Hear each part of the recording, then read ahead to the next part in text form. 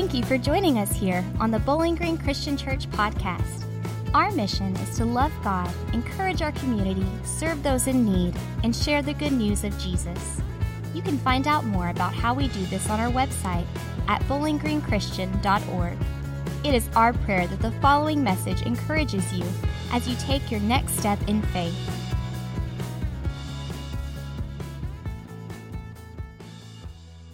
So we're in the middle of this series, Love Like That, and we are exploring these relationship truths that we see in the life of Jesus. And the thing that I love about this series is that regardless of where you are in your relationship with Jesus, I think that we would all come and acknowledge that we think Jesus is probably maybe the world's foremost expert on loving others. And so if you've given your life to Jesus Christ, then you know that, and you've experienced that, and you know that He's got an amazing love for you. But if you're here this morning and you've not made that decision yet, then I suspect that you still have this level of respect, if nothing else, for Jesus in the way that He has been remembered for caring for others, for showing them love and treating them as people. And so as we go through this series, what we're really trying to do is just sort of unpack what are some of those real practical kinds of things that we can do to show love to other people. This is all coming out of Ephesians chapter 5, sort of our theme verse really for this series. It's up here, it says, watch what God does and then you do it. Like children who learn proper behavior from their parents. Mostly what God does is love you. Keep company with Him and learn a life of love. Observe how Christ loved us. His love was not cautious, but extravagant. He didn't love in order to get something from us, but to give everything of Himself to us. Love like that. And what does it mean to love like that? Well, in the weeks previous, we've talked about how love it's graceful. We've talked about how love is approachable, how love is mindful. And I would suspect that if we were going to come up with characteristics of love and loving, that those would be words that we maybe could have come up with. This next one is it's a different word. It's not one that we maybe normally associate with love. Today, we're going to talk about how love is bold. And bold can mean different things, but for our purpose, it's really going to be the ability to tell the truth, to just simply tell the truth. And, we might go, well, we get that, but, you might have a problem with telling the truth if you've ever sort of said yes to something and you didn't really mean yes. We won't ask for a show of hands, but if you've ever sort of resented doing something that you volunteered for, perhaps you have a problem with telling the truth. If you've ever sort of known somebody was, in a destructive place and pattern and you didn't say anything to them because you didn't want to hurt their feelings, you might have a problem with telling the truth. There's a lot of places where we sort of, maybe it's not that we don't, maybe we're not technically like lying, but we don't really come out of our way to tell the truth. And I think that what we're going to see as we look through some of these passages and as we think about our own lives, I think we're going to see that telling the truth, being bold, is actually one of the sort of the key ingredients, if you will, that's required to take our relationships to the next level. Let's look here at Ephesians chapter 4. Paul sort of describes how it's required to come to a place of maturity. He says, then will we no longer be infants, tossed back and forth by the waves and blown here and there by every wind. Instead, speaking the truth in love, we will grow to become, in every respect, the mature body of Him who is the head. That is Christ. Friends, you see Paul here saying is this, real simple. We will not grow up and mature in our relationships until we learn to be bold truth tellers. That's going to be super important. So as we want to, sort of follow Jesus' example, I want to look at an interaction He has with a man by the name of Nicodemus in John chapter 3. And it's here that we see, I think, Jesus' boldness, His truth-telling, on a interpersonal level very, very clearly.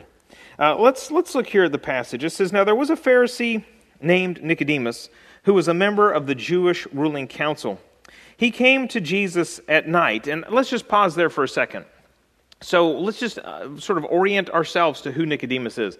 Nicodemus is a rabbi. He is a Pharisee. He was probably a leader in the synagogue or a synagogue, and he was definitely a power player in the Jerusalem scene. So Nicodemus is a really important guy. He's well educated. He is part of the establishment, and that is who Nicodemus is. Now, Nicodemus, the text says that he comes to Jesus at night. Now, John didn't just put that in there so that way we'd all sort of, have a sense of scene and setting, that we would feel more connected to the text. He's including this here for a very specific reason. He wants us to know that Nicodemus isn't coming to Jesus during the day. Why is he not coming to see Jesus during the day? Because he is afraid to see Jesus during the day. He doesn't want to be seen with Jesus. He doesn't want people to know that he is having a relationship, a connection, a friendship, that he's going to Jesus for teaching. He doesn't want to be associated with Jesus really in any way because of the conflict that's going on here. He might be afraid even that it's going to damage his image. And so Nicodemus comes to Jesus at night, and he says this. He says, "Rabbi, we know that you are a teacher who has come from God, for no one could perform the signs you are doing if God were not with him." Jesus replied, "Very truly, I tell you, no one can see the kingdom of God unless they're born again." "How can someone be born when they're old?" Nicodemus asked. "Surely they cannot enter a second time into their mother's womb to be born." Here we see that Nicodemus, as he's having this interaction with Jesus, Jesus is trying to tell him the truth about what it is Nicodemus is looking for. Nicodemus is a spiritually minded man. He wants to please God. And so he's come to Jesus because he senses that Jesus maybe has an understanding that he doesn't. And so he goes to Jesus, and Jesus tells him, "Listen, you think it's about the law, and you think it's about these different things. I'm telling you, though, that it's actually about being changed in the interior, that it's a spiritual rebirth that has got to take place if your life is going to change. That's how you enter into the kingdom of God." And Nicodemus can't quite grasp this. Which, it comes as no surprise because the truth is not always apparent. It's not always something that we easily grasp. Now, Jesus here is speaking about spiritual truths, and he's talking about the kingdom of God, but this is true in, I think, about every area. Sometimes we overlook it, we miss it. This is why Proverbs 15:22 tells us this, that plans fail for lack of counsel, but with many advisors they succeed. The author of Proverbs is telling us we need each other to tell each other the truth. It's always a shame, I think, to see in our churches sometimes, our loose association of these independent churches, people go into ministry sometimes, and it's I don't know how to say this, but maybe it's too easy sometimes to get there. Maybe it's too easy to go into it. And I've seen this happen. I mean, I went to school with people like this where they would leave their church and they would think, man, I really feel called into ministry. And as other people sort of maybe talked with them and interacted with them, they realized that was maybe not going to be a good fit for them. But they don't say anything. They don't tell them the truth. And they're like, I want to go into ministry. And they're like, well, that sounds great. Why don't you go do that? Because nobody wants to be that person who's like, are you sure that that's for you? But somebody needed to say that. And then they get into school and they get invested in an education and they go and maybe they have, an internship or, they work at a church for a while and things don't work out and they just keep meeting, conflict after conflict after conflict after conflict.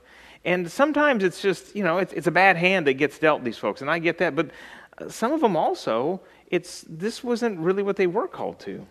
And yet nobody had the courage to tell them that. That maybe they could have said, we know that you love God and that you've got a desire to serve Him. Perhaps another venue would be a lot more, helpful for you. And, in some churches there's a real lengthy discernment process where you kind of go through and you try to figure out who am I and what am I doing and how am I going to use my gifts. That's, I think, a really healthy kind of thing. But really what all that's getting to is trying to get to the truth, trying to get to the place where we would tell each other the truth. And we need to tell each other the truth. Because sometimes we're blind to the truth. Sometimes the person that we can, confuse or trick the most easily is ourselves. And yet, we don't open ourselves up to hearing that.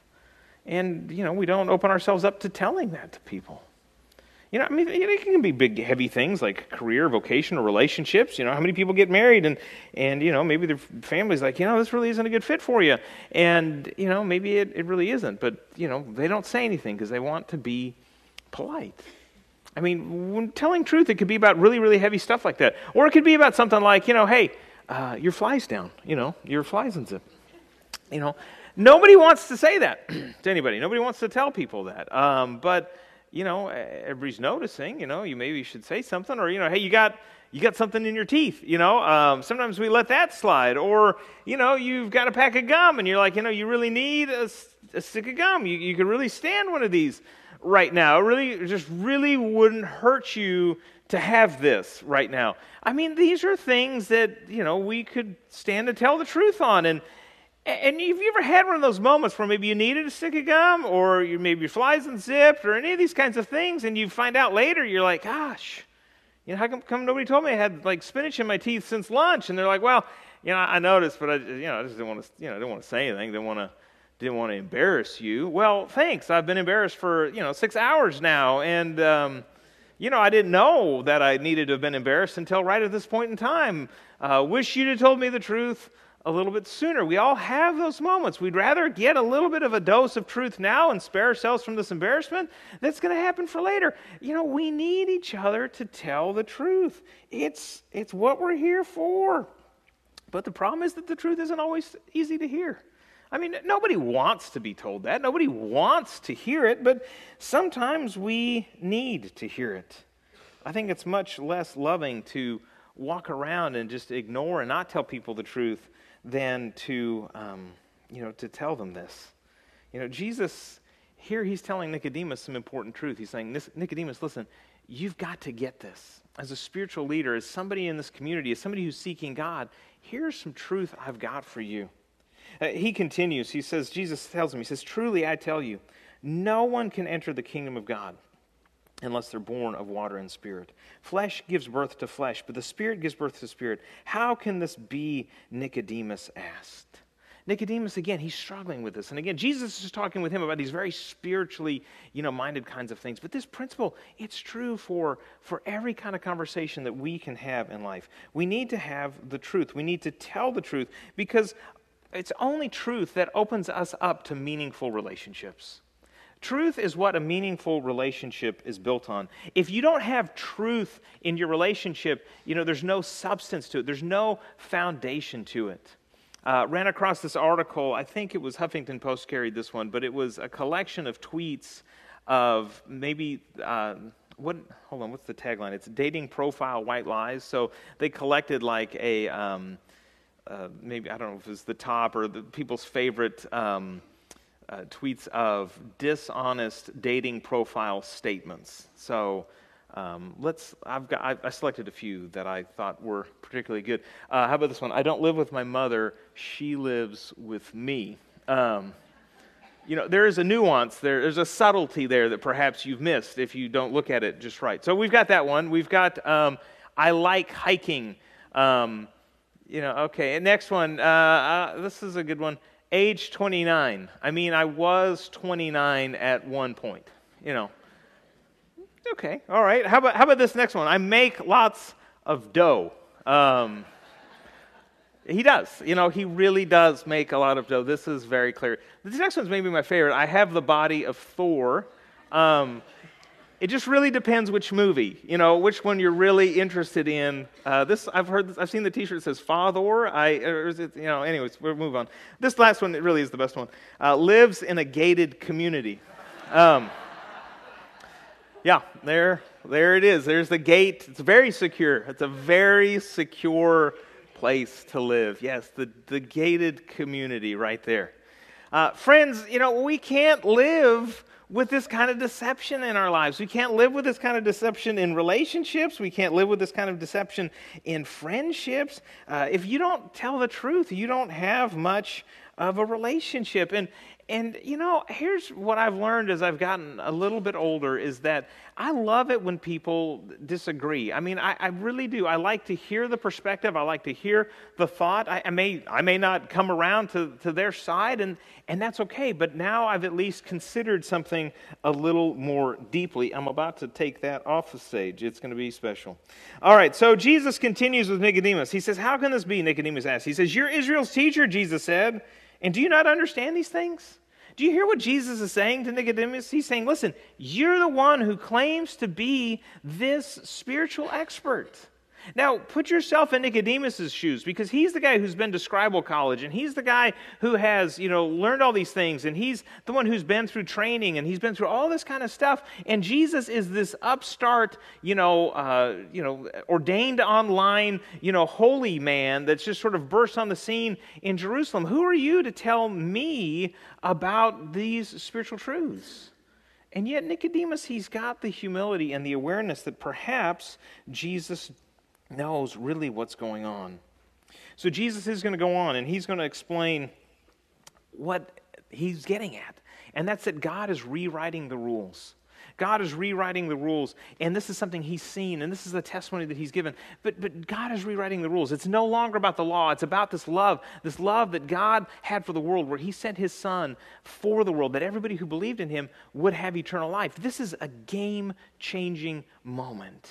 And it's changing everything for Nicodemus. Now, we don't really know how Nicodemus takes this conversation.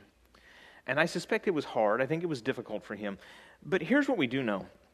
That because Jesus told the truth to Nicodemus, at the end of Jesus' life, their relationship has changed. I want to read this in the Message translation, because I think Eugene Peterson does a good job of bringing out the imagery here. He says, after all this is after the crucifixion, after Jesus has died, Joseph of Arimathea, he was a disciple of Jesus, but secretly, because he was intimidated by the Jews, petitioned Pilate to take the body of Jesus.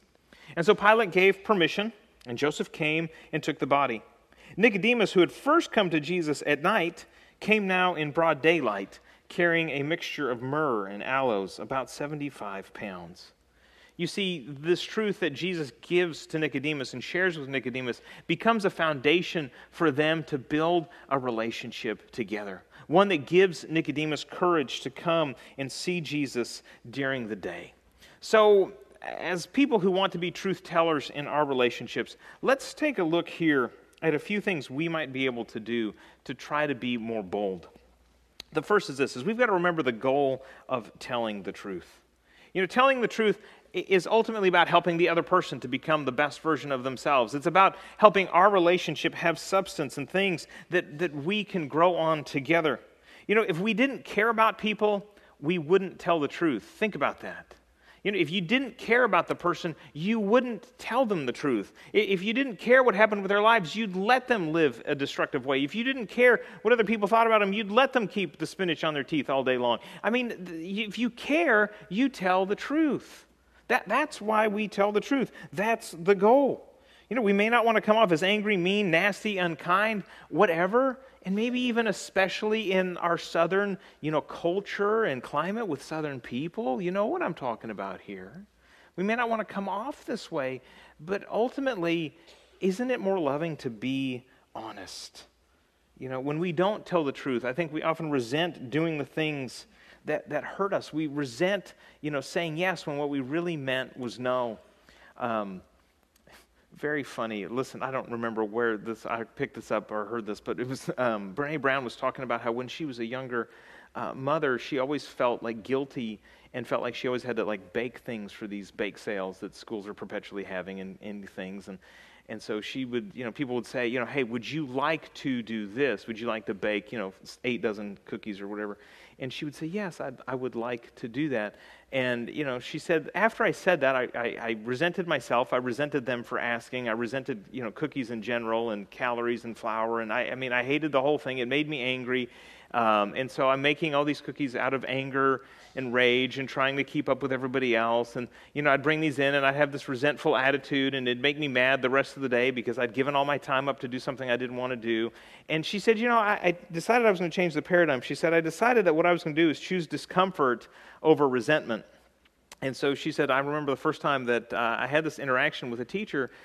She was like, hey, would you, be willing to bake, 8 boxes of brownies for whatever? And she said, no, I wouldn't like to do that. I'm not interested. Thank you.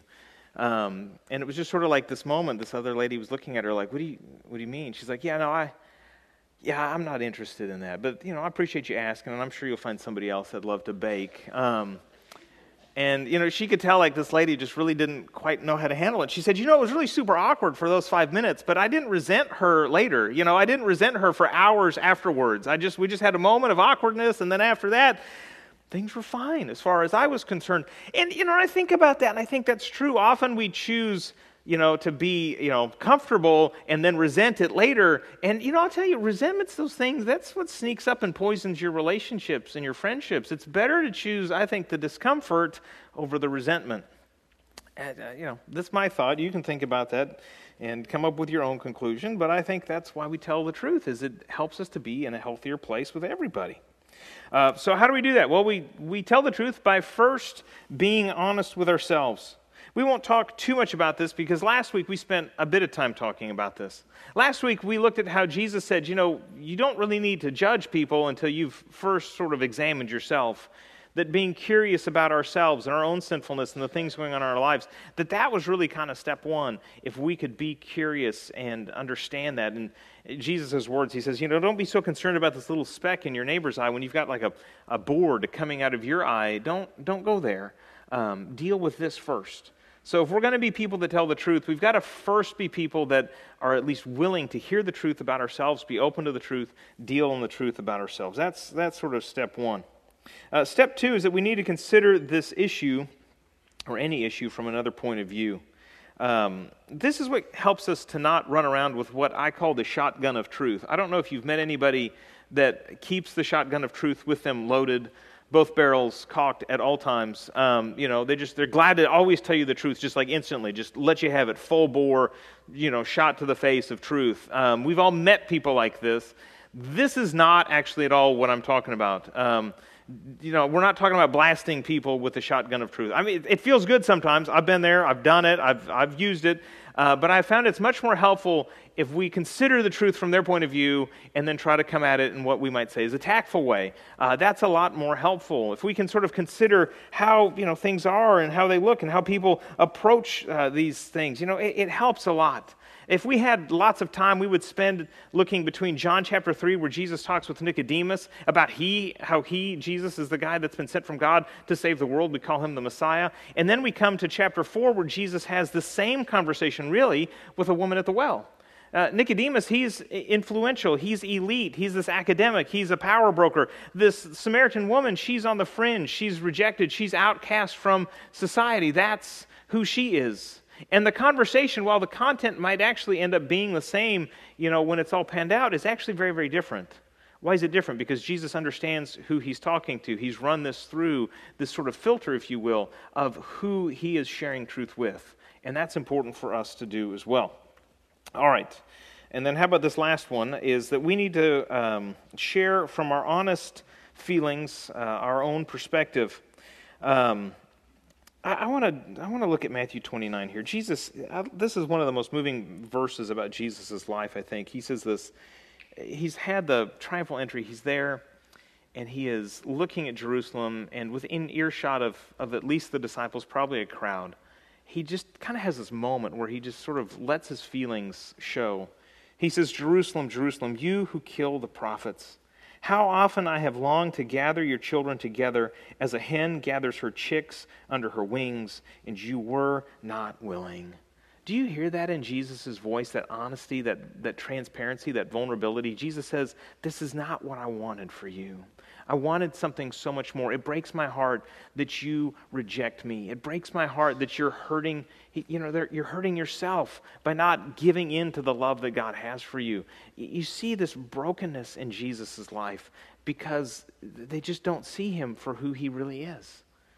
Friends, when we share the truth with others, we've got to be willing to be honest and be willing to be vulnerable and be willing to talk about these things and how they actually affect us.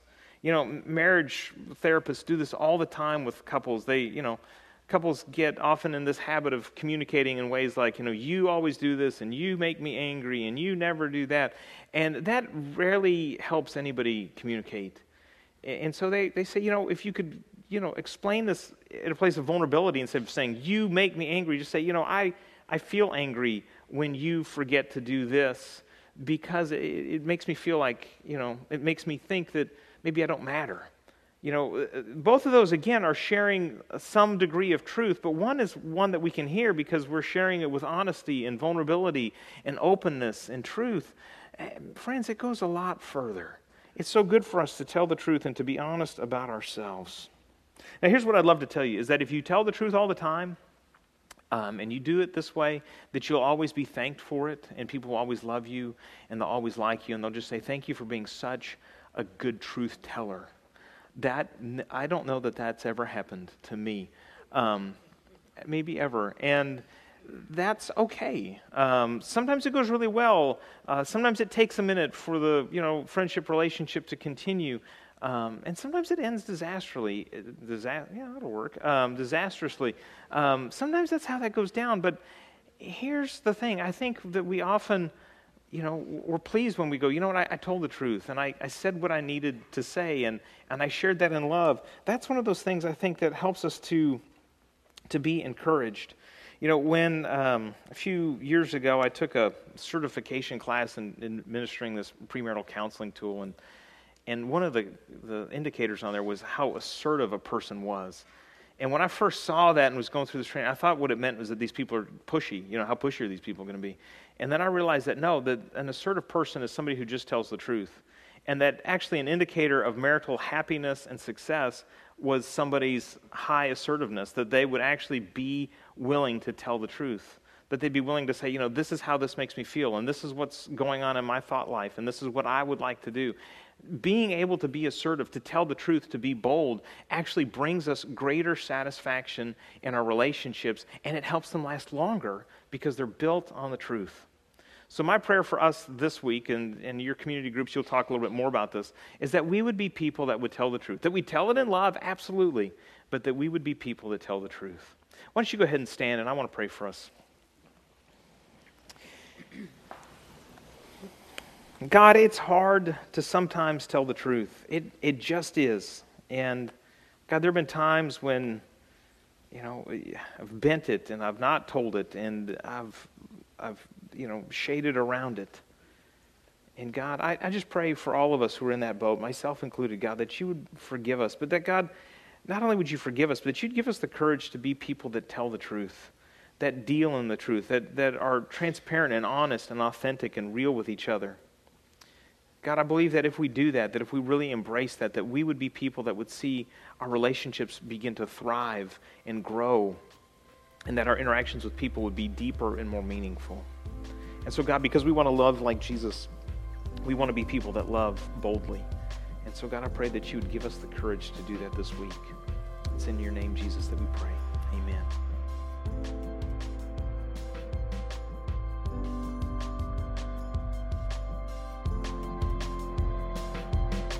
Thanks for listening. When you're ready to take the next step on your faith journey, visit our website at bowlinggreenchristian.org and find more information about service times and other programming for both adults and children. Thank you again, and have a blessed day.